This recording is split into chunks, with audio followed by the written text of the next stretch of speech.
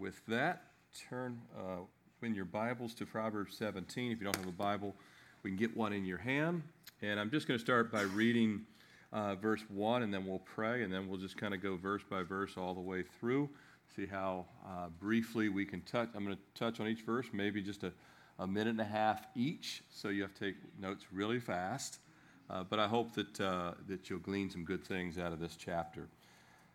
Verse 1, better is a dry morsel with quietness than a house full of feasting with strife. Sounds true, doesn't it? Let's pray. Lord, we thank you for this time this evening. Thank you for the privilege we have to gather in the name of Jesus to worship. We pray even now, Lord, that you would just settle our minds, settle our hearts. Lord, remove any distractions or anything that would hinder the work of your Spirit. Lord, remove the cares of this day or the cares of this moment. Lord, bring us into your presence. May your word, Lord, just be nourishment and comfort and healing, conviction, whatever it may be, whatever is needed, Lord, you know by your Spirit what each person needs. We thank you for this time. Bless it, and may you be glorified in it. In Jesus' name we pray. Amen. So we're cruising through. I mentioned that some of these chapters, I might only do a handful of verses. I might even, somewhere down the line, I might do a couple chapters together. But there is a lot of things in here that either we haven't touched on at all or it's been a while. So I'm just going to move through our text tonight. And starting with verse 1, again, if you're taking notes, I've titled this, When Less is More. And that'll make sense as we go through some of these passages. Starting here in verse 1, better is a dry morsel with quietness than a house full of feasting with strife. If you think about this, better to have some Ritz crackers or maybe a bowl of cereal. It's fancy dinner right there, isn't it? Some of you say, hey, I like that kind of dinner. But better to have that and have peace, to have harmony, to have peace of mind, than to have a home full of food choices, social entertaining. You ever seen these TV shows? They're like, well, we like to do a lot of entertaining. I hear that a lot now. So we're going to need a massive floor plan that accommodates all kinds of people and all that stuff. And so you might have all that. You could even have extravagance. But if there's contention, if there's arguments, if there's conflict,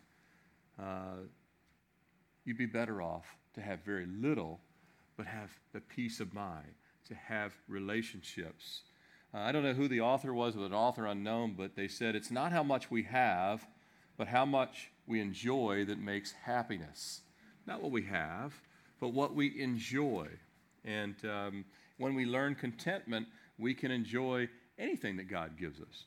Oftentimes, just more creates more greed. Oftentimes, just the more you have just creates more greed. You think that you would say, well, if you get more, you wouldn't really need that much more. No, it actually it has the opposite effect often. And by the way, what Solomon is saying here, he's saying this is not just true, but a fact. You could read this and just say, yeah, that sounds nice, but I'd stick with having way more. I don't want to have less and have peace. I'd rather have more. What he's saying is true in a fact, and I think that many people have grown to levels. You think about this. Many people have grown to levels of possessions, levels of success, at least by the standard of America or this world. They've grown to levels of possessions, levels of success, levels of abundance or wealth that they didn't have earlier in life. There was a time in life they did not have all the stuff they have now. And I would argue that many, many people, if you ask them point blank, if they were honest, especially if the Lord is standing there, you ask them point blank, would you be willing to take a few steps back in your possessions and income to really have peace and quietness of mind? Many people would say, no, I can't do it. I can't. I'll stick with the stress. I'll stick with all the anxiety. I'll stick with the contention. I'll stick with everything else. I could never go back to where I was before. And God would say, but I'll give you quietness of mind, and I'll give you no strife and all that. No, I can't, because now I have this stuff, when really the stuff has you. Verse 2, A wise servant will rule over a son who causes shame and will share an inheritance among brothers.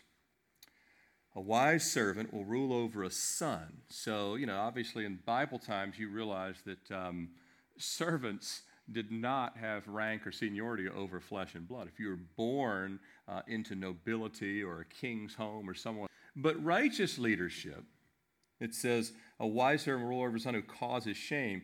Righteous leadership, righteous parents, righteous kings, righteous leaders, will never gloss over sin and rebellion. I'm not, my wife and I, we are not the parents that say our kids can do no wrong.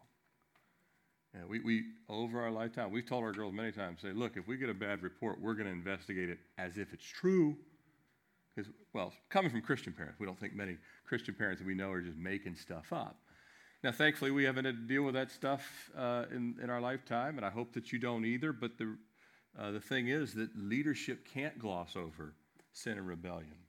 Spiritually, there's no automatic blessings with God, and God doesn't have nepotism and saying, well, you were born in the household of Abraham, therefore anything goes.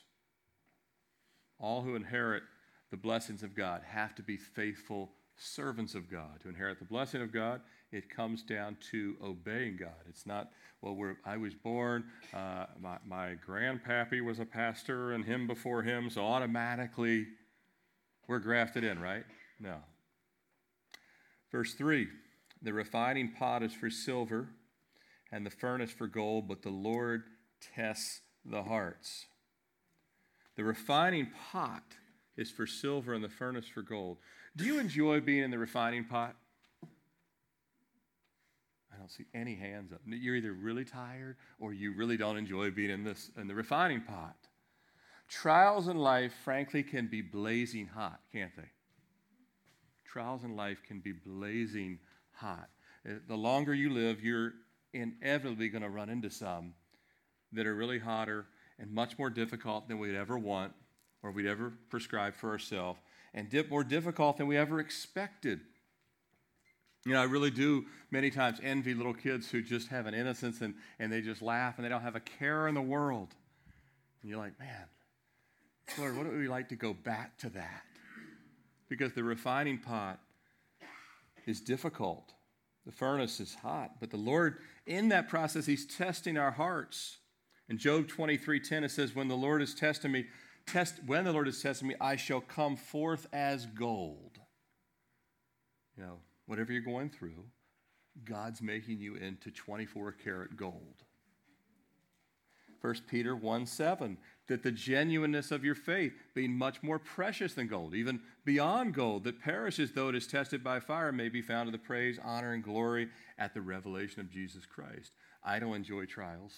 I'm sure you don't enjoy trials. I have learned to pray and say thank you for them, even if I don't know why I'm saying that, other than the fact it's direct obedience to Scripture.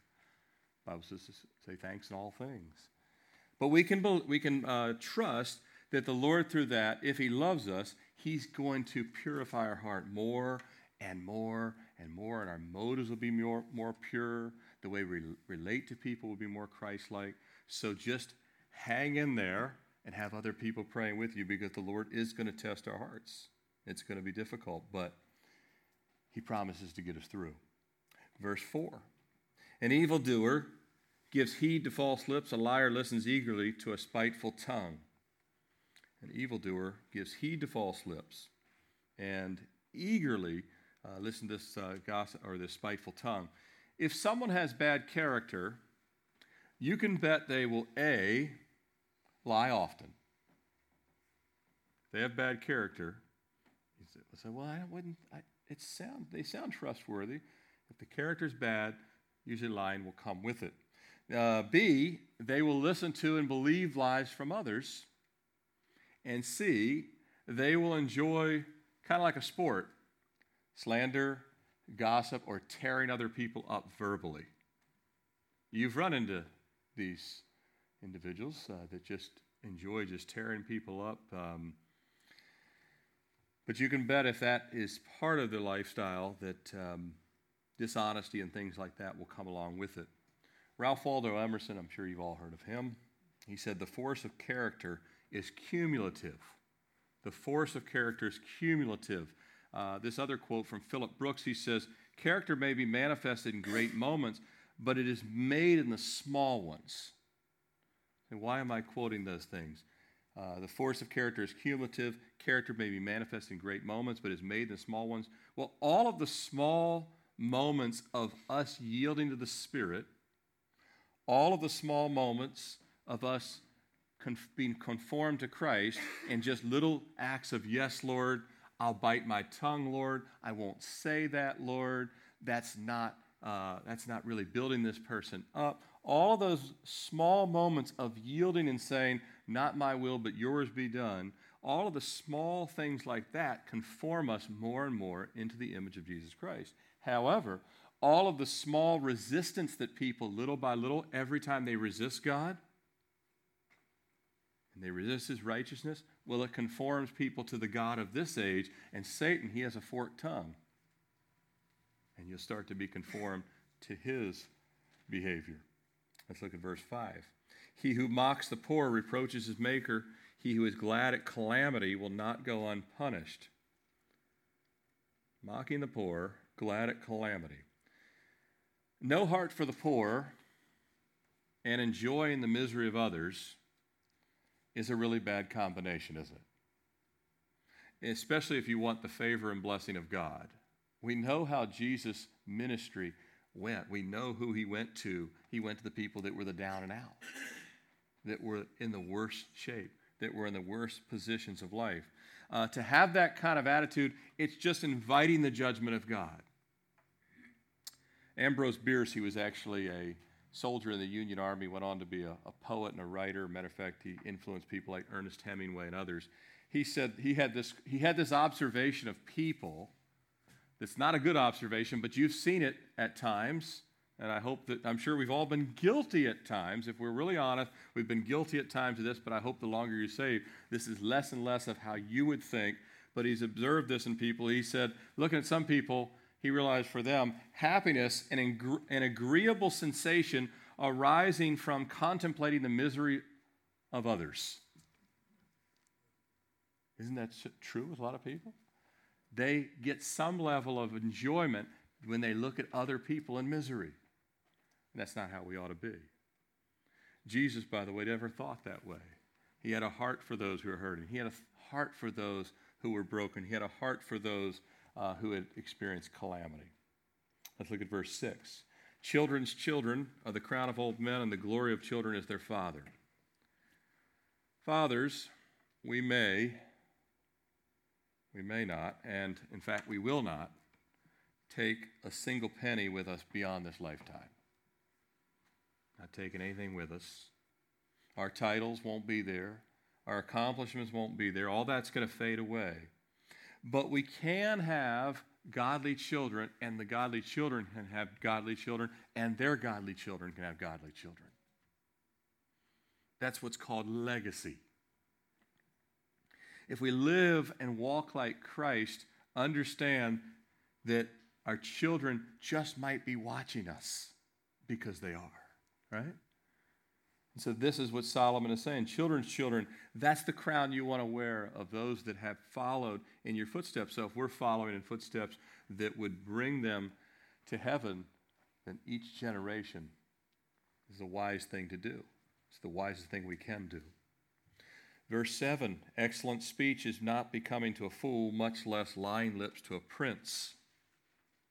Excellent speech coming from someone who's really foolish.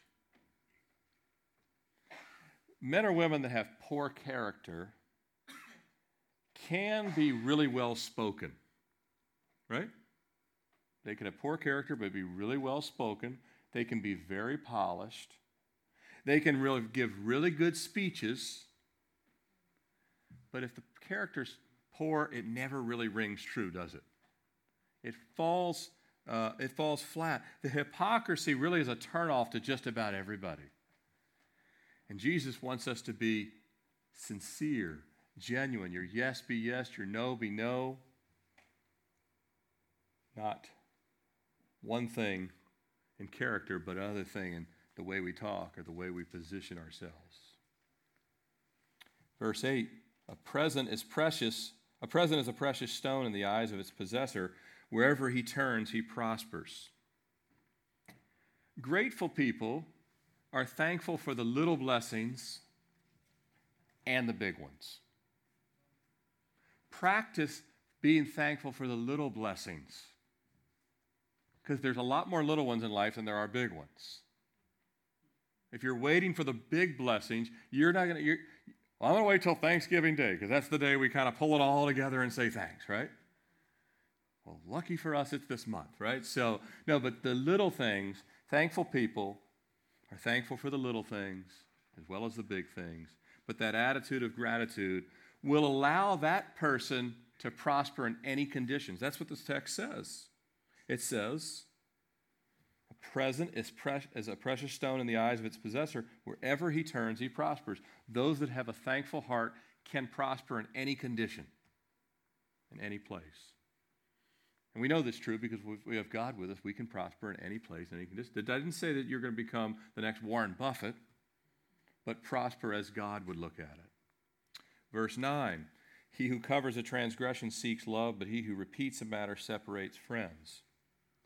Those who really walk in love, or Christ-like love, they seek to protect the reputation of others. I hope that when you look around you protect the reputation of your brothers and sisters, and you would always not assume the worst, but assume the best. You always have that opportunity to go to a person directly, but love protects the reputation of others. We always want to choose to give the Holy Spirit time to work in people, to give them a place of restoration, a place of healing. We're not throwing people under the bus for their first mistake or even beyond that. People that have the heart of the Lord also are forgiving people. They don't hold a list. They're not list keepers. Remembering why? What Christ has done for us. We remember what Christ has done for us. It's really hard to keep a list on everybody else when we remember what he's done for us. 1 Peter 4:8, and above all things, have fervent love for one another, for love will cover a multitude of sins. And I say all the time, not just sins, but mistakes, errors, imperfect people. We all make mistakes, you know. I think announcements, it said, good morning tonight. He's not in here.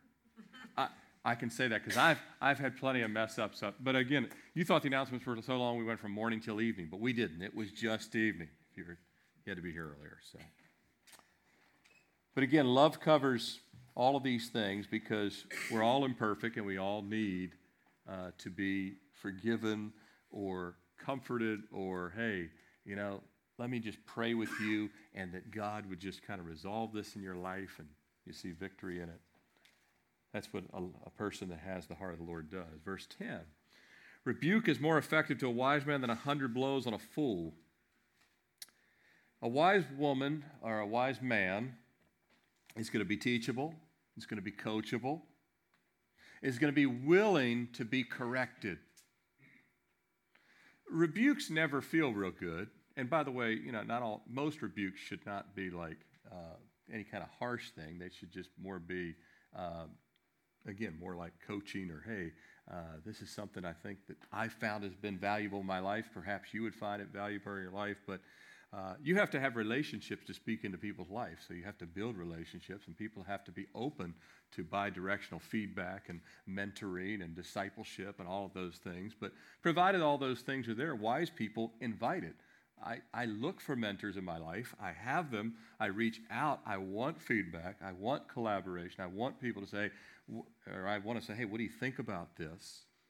But rebuke may not feel great. Sometimes we are corrected in ways that we really don't want to be, perhaps at work or things like that. But wise people respond positively to it, and so positively that they're able to avoid future unnecessary rebuke. But a fool, and that's someone who's set in their own ways. You cannot, hey, it's my way or the highway. I don't need anyone's help. I do it my own way. Someone unwilling to hear from God or anyone else, it's like talking to a brick wall. That's what Solomon's saying. You can give them 100 blows. You're wasting your time. After about the 21st, you might want to move on. Verse 11. An evil man seeks only rebellion, therefore a cruel messenger will be sent against him. Eventually, a cruel message is going to come. Eventually, the resistance of an individual, the rebellion of an individual, will be met with heartache in their own life. It'll be met with judgment or destruction. Now, this underscores what the New Testament calls the mystery of lawlessness. You ever heard that term? The mystery of lawlessness. And that is our human flesh condition, that we're naturally attracted to things that we know are destructive. Right? So if God says, do not commit adultery or fornication, well, throughout mankind's history, people are attracted to it anyway, even though God says it's to invite the judgment of God. Do not use the name of the Lord thy God in vain. But people are attracted. As a matter of fact, that's the one word they want to use is a strong curse word. Let me grab the name of God or Jesus, right? It's to invite the judgment of God. Rebellion, hatred, gossip, all of these things, though we know they're destructive, our flesh is naturally drawn to them. It's the mystery of lawlessness. God told Adam and Eve, don't touch of this one tree. The mystery of lawlessness, which tree do they want to go to? Those of you who have toddlers, you know how this works. You can't touch this. Magnet now, right? You've highlighted the one thing. Moving on, verse 12, let a man meet a bear robbed of her cubs rather than a fool in his folly. Some type of foolish behavior will result in blind rage. If you have children, get rage corrected while they're young, because it's very hard to control once they get older. We go into the youth correctional facility. Now, many of them come from horrible home situations. That's a different story altogether, but you don't want someone to be raised that in their foolishness and their folly, they just are like a bear that's gone wild because, you ever seen if a mother bear lose her cubs, it's on. To tear anything in their path. And then you have to have, the authorities will have to deal with the person because people and parents can no longer do it. So we're going to be in Ephesians, we're going to get into parenting and children when we get to chapter 6, so we'll get a chance to look at some of those things. Verse 13, whoever rewards evil for good, evil will not depart from his house. We know that the sins of the fathers can extend to future generations, but the sins of the fathers and leaders, they never just fall on themselves. Any individual in a leadership position, their sin never affects just them. David's sin of the census affected other people, right? Saul's sin affected the nation. Innocent people always suffer when leaders, fathers, parents choose sin over submission to the Lord. Verse 14, the beginning of strife is like the releasing of water. Therefore, stop contention before a quarrel begins. Now, that seems pretty straightforward, right?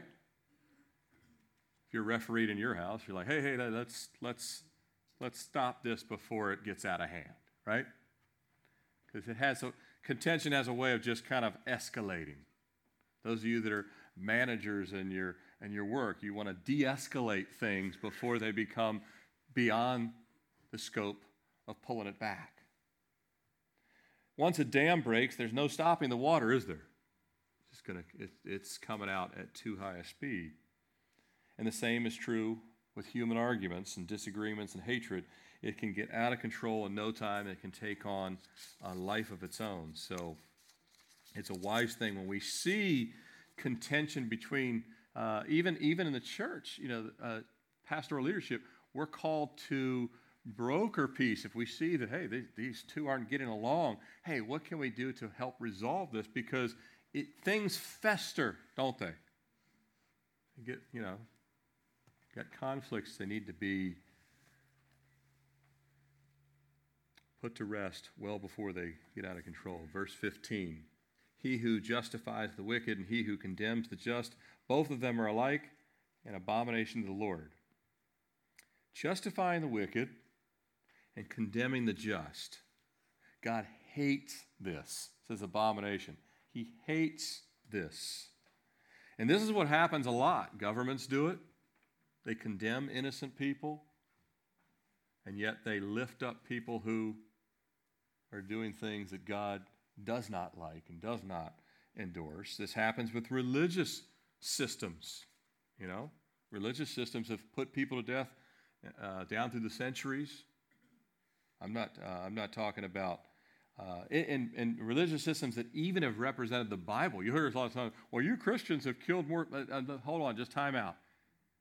If they're really born again, I'm pretty sure they weren't the ones doing all the stuff that you're referencing. But born again Christians have made mistakes in history too. I'm not saying that as a broad brush. I'm saying, but for the most part, religious systems that actually condemn innocent people are not led by born again believers. They're led by religious systems. Jesus confronted a lot of religious leaders and said they were a brood of vipers. And they used the same Old Testament he taught out of. So we know that wasn't a litmus test for, well, they must be from the Lord because they were using the same Old Testament scrolls that Jesus was using. No. They had a system that actually was based on pride in themselves. But this happens in academia. This happens in the media, condemning people that are actually standing for what is right and actually lifting up people that are standing for things that are sin or evil. Happens with celebrities and some of their diatribes that you'll see. And yet it happens verbally all the time, and just in the course of your life at times. You might be falsely accused. Jesus said if you follow him, you're going to be at times falsely accused. It happens, or spoken ill of. We see this oftentimes, people tearing down Christianity, tearing down the scriptures. You won't find anything, you won't find any news more fake than someone railing, for example, on a kind, compassionate believer that is speaking up for innocent lives of unborn babies. It's something in our where you'll see those people pointed at like they're the worst thing on earth because they're standing up for an unborn life. I'm not talking about the Westboro kind of nonsense and that's not even the Christian faith. That's something completely different. I'm talking about a kind, considerate believer that says, I believe that the taking of unborn life is wrong. And then the same kind of criticism, then they turn around and talk about how kind and compassionate the abortion industry is because of all of its greater good. And I understand the arguments, but they won't hold any water when you talk before God face to face. Look at verse 16. Why is there in the hand of a fool the purchase price of wisdom, since he has no heart for it? That's a good question. Some people will profess a desire to turn away from the way they're living, but in their heart, there's no real desire to turn. There's no commitment in their valley of decision. They're in a valley of decision, but they're not deciding to say, yes, Lord. They don't really want the wisdom of God. Therefore, it's only words. There are people in your life after a while, and this has to be truly, you have to have the Holy Spirit. But some people will waste your time. When you come to realize, I've told you 3 times what the Bible says, and we're having this discussion again. This is what the scriptures say. This is the only way to do this. Well, I heard what you said, but all right. We can't really waste any more time here because I can't help you if you don't. A lot of, I remember, I think it was Skip Heitzig years ago, I heard first say he would enter a counseling session and he'd start, after a while he realized, he would start any counseling session, he goes, all right, I'm going to show you exactly what the Bible says, but I need to know right now, if I show you what the Bible says, will you do it? And if they said yes, they could move forward. If they said no, he'd say, well, the counseling session is over. Thank you very much. Verse 17, a friend loves at all times, and a brother is born for adversity. A friend loves at all times, and a brother born of adversity. Some friends in life will enjoy hanging out with you. They'll enjoy the barbecue. They'll enjoy doing the game with you, all the kind of fun stuff. Some, if they're even better friends, they'll be there when you have to move. You got to load stuff on the truck. They won't find a reason to run the other direction on that Saturday. Oh, we got 8 million things to do. I would love to help you, but. And then a few, they'll not only be there to help you move and stuff like that, they'll be there for you to pray with you, to encourage you, to support, perhaps even be there, even helping you physically meet needs for you in your darkest hours. They won't just simply say, hey, be warm, but not give you a coat, as James talks about. Those are the friends that are for not only the good times, and it's good to have friends in the good times, but also for those times of adversity and difficulty. Those are the kind of friends we all want to be and need to be. The reason is, a friend like that has taken on the nature of Christ. They're there for adversity. They're there for the heartache times. They're not like the prodigal's friends that were all around when everything was, his credit card was still working. And everything is going well. You may not have much, but if you have godly, Spirit-led friends, you have more than you think you do. If you have godly, Spirit-led friends. Verse 18, a man devoid of understanding shakes his hand in a pledge and becomes surety for his friend. Wisdom reminds us not to make hasty decisions. Don't rush into decisions. Think about them. Pray about them. Be settled about them.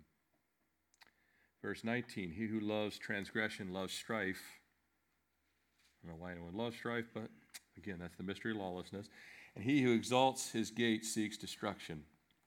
Anyone who thrives on conflict is walking in flesh and sin, and certainly the sin of pride. If you love conflict, if you thrive on conflict, I don't think anyone here does, or I hope that no one here does, but I have met people that do thrive on conflict. I'm like, sometimes wondering, do you just like to get into knockdown dragouts? But Jesus changes that disposition in the heart, doesn't he? Verse 20. He who has a deceitful heart finds no good. He who has a perverse tongue falls into evil. The first half of this verse, he who has a deceitful heart finds no good. I've run into people like this. When I was in business, I definitely did. People who are dishonest often don't trust anybody because they think everyone's dishonest. People that are dishonest and don't trust anyone at all, they think everyone is equally as dishonest as they are. Their deceptive character, though, will eventually be made manifest. And eventually, it'll come out in the wash. Eventually, those things will be revealed. I was always concerned when I met people who thought everybody was lying. I really was. I mean, when I was in business and I would hear someone had that, I'm like, that light bulbs would go ding, ding, red flag. Probably can't trust this person because they think everyone is lying. Now, there are people that are lying, but there's also honest people. And hopefully the Lord gives you discernment who is who, and he will. The Lord will give us that discernment. Verse 21, he who begets a scoffer does so to his sorrow, and the father of a fool has no joy. This also combines with verse 25. So drop down to verse 25 as well. A foolish son is a grief to his father, and bitterness to her who bore him. Boy, it breaks a parent's heart to see a child reject the ways of the Lord. That's a fact. We have a number of prodigals that are represented by families in this church. We pray for them. We pray with those families. If you have a prodigal, don't feel like so guilty and shame over it. I was at a pastor's conference, and probably 1/4 of the pastors had to stand that were heartbroken over prodigals in their families. At the end of the day, each person makes an individual decision to follow the Lord. You cannot make your kid follow the Lord, but you can lead them in righteousness. And I believe that God will honor that. And many times we've seen over the years them come back and then restore that relationship. But it still breaks a parent's heart when they see their child reject the ways of the Lord. And if the teens were in here right now, I'd tell them, don't do it, teens.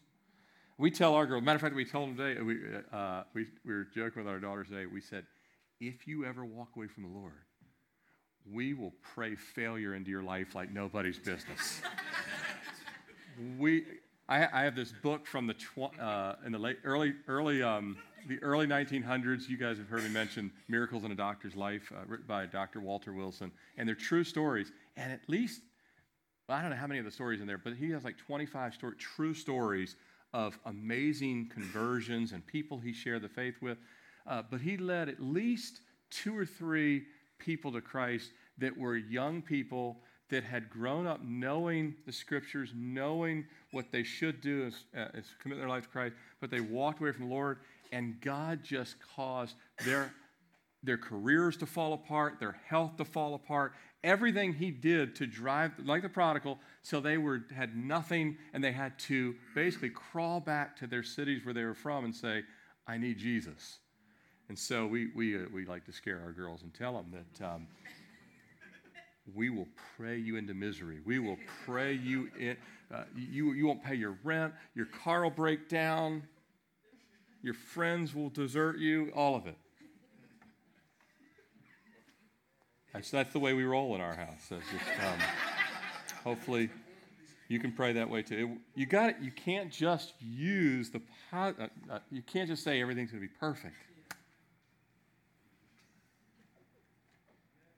I hope they're listening. They seem to be listening when we talk to them. Verse 22, we do love them. We would pray that they come back. And then once they came back, we'd pray that everything, they're restored tenfold.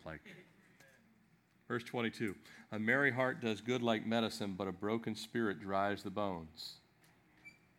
A merry heart does good like medicine. Think about it. Oftentimes, medicine in and of itself doesn't heal, but is part of the healing solution. Medicine itself often does not heal, but can be part of the healing solution. And the verse actually references kind of the wording here. Let's say you severely sprained a knee or an ankle, and then you followed the RICE pattern, rest, ice, compression, elevation, right? You've all heard of that, right? And then it's usually RICE plus ibuprofen. Why? Well, that's the anti-inflammatory. So you have the rest and the ice and the compression and the elevation plus the anti-inflammatory. So you have a 5-part solution. Ibuprofen's not the only part of the solution. There's 4 other parts. But ibuprofen's actually the only medicine of that 5-part solution. Ice is not a medicine per se. I mean, it has healing properties and anti-inflammatory, but it's not a medicine. But you have these 5 parts, and ibuprofen plays a role in complementing the total solution. Likewise, a merry heart, in the Hebrew, this word merry means joyful or rejoicing or glad. Joyful, rejoicing, or glad. A merry heart doesn't fully heal an ailment. Look what the verse says. A merry heart does good like medicine. But medicine is not a cure-all. If it was, you'd never need to take ibuprofen ever again. It does good like medicine.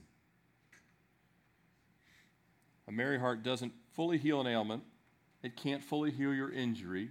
It can't fully heal sickness or some chronic condition. And some things can never be healed by a merry heart.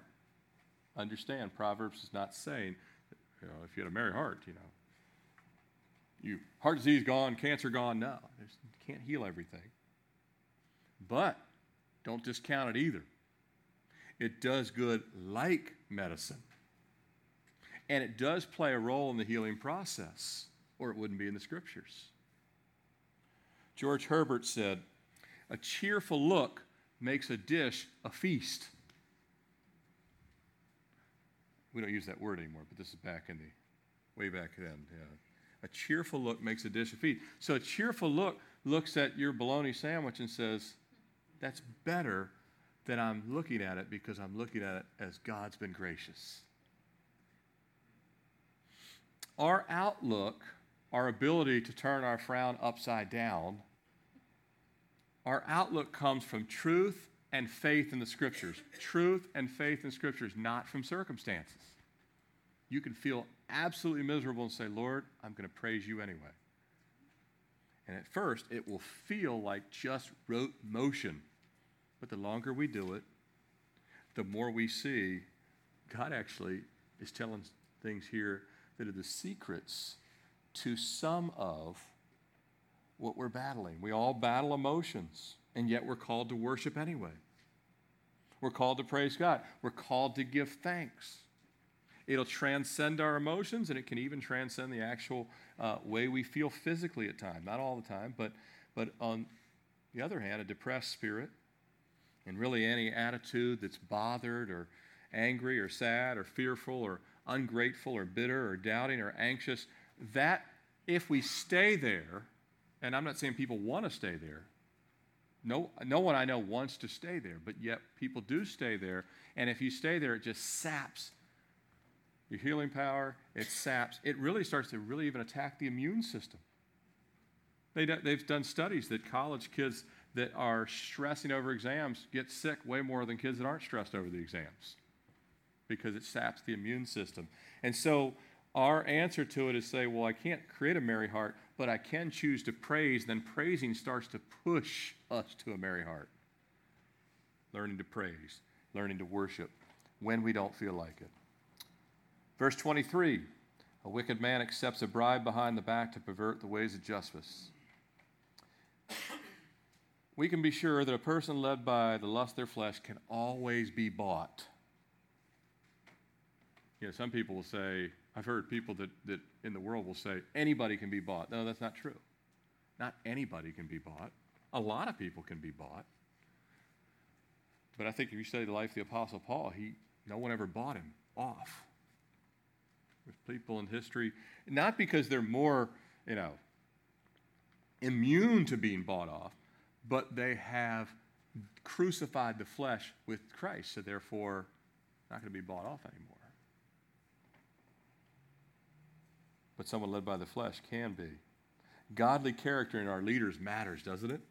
It really does matter. You want people that can't be bought off, that can't be bribed. Verse 24, wisdom is in the sight of him who has understanding, but the eyes of a fool are on the ends of the earth. Those who have chosen to follow the Lord, they see life through the lens of Scripture. And therefore, what God has said is actually more paramount than what their physical eyes can see. Do you see life through the lens of Scripture, or do you see life through the lens of advertising companies, entertainment, the shopping catalogs that come, our natural flesh? 2 Corinthians 5:7, says we walk by faith, not by sight. We don't walk by sight. There's a lot of things that if we walk by sight, if we truly walked by sight, we would want to throw in the towel on all kinds of things that the Scriptures say, hold on to. If we were saying, if this stuff was so true, then everybody would be following it. Jesus said quite the opposite. Broad is the road to destruction, and many there be that go that way. He said, narrow is the way to eternal life, and few there be that find it. The precise opposite. Jesus said, the very thing that everyone is running after is the very thing you might want to run, definitely want to run, the other direction. So we aren't led by the impulses and the cravings of what we see. We're led by what God says. Abraham, he could not see how he was going to have a son. Every doctor would have told him, Abraham, I hate to break it to you, but you and Sarah are not candidates for childbearing. Well, God told me I did. Well, then I don't know who your God is, but he told you to leave Ur. You might want to go back, get a new God. But God kept his promise, right? I kind of felt like that. I walked in tonight, Tuan opened up worship, and there was like 2 people in the sanctuary. I'm like, all right, Lord, we're going to do this anyway. We're going to teach no matter what. You don't walk by sight. Walk by faith. Final verses, verse 27, 28. You thought we wouldn't get through the whole chat. We have. Here we are. Right on time. He who has knowledge spares his words, and a man of understanding is of a calm spirit. Even a fool is counted wise when he holds his peace. When he shuts his lips, he is considered perceptive. If we walk in obedience to Christ and we're led by the Spirit, isn't it good to know God says he'll give us a calm spirit? Don't you want a calm spirit? You can't buy a calm spirit. You could, all these psychiatrists, psychologists, and everybody else out there that are taking, God doesn't want you to pay $200 an hour. He doesn't want you to pay a dime to come to him.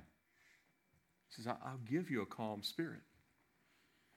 And now, don't be misunderstood. It may not come overnight because you have that fiery pot we talked about earlier, that refining pot. Sometimes to get to the calm spirit, you have to go through the fiery pot. The refining of gold, it takes some time. And a lot of times we don't want to wait for that. So he said, well, look, give me this. Give me something. Give me some panacea that's easier. But if we'll wait, those that wait upon the Lord, he'll renew strength. He'll give a calm spirit. He'll give us understanding. And we're not easily going to be spun out of control. Even a fool is counted wise when he holds his peace. Well, we're not going to be easily spun out of control, and we're not going to have circumstances say, well, I couldn't help just blabbing what came out of my mouth. No, well, the Holy Spirit has a way, once the longer we walk with him, he kind of slows seconds down to milliseconds. And you're able to process, no, that's not a good idea. You're able to not hit send on that email, pull back, right? Or that text. We'll be able to control the tongue because we'll be living life in the presence of Christ, him and us and him abiding, as John 15 talks about. So in all situations, we'll be able to spare our words and wisely use them to add the fragrance of Christ, to add the salt, to add the light, to add the seasoning to situations, to bring peace to situations, to ultimately bring Christ into situations. Amen? Let's close in prayer.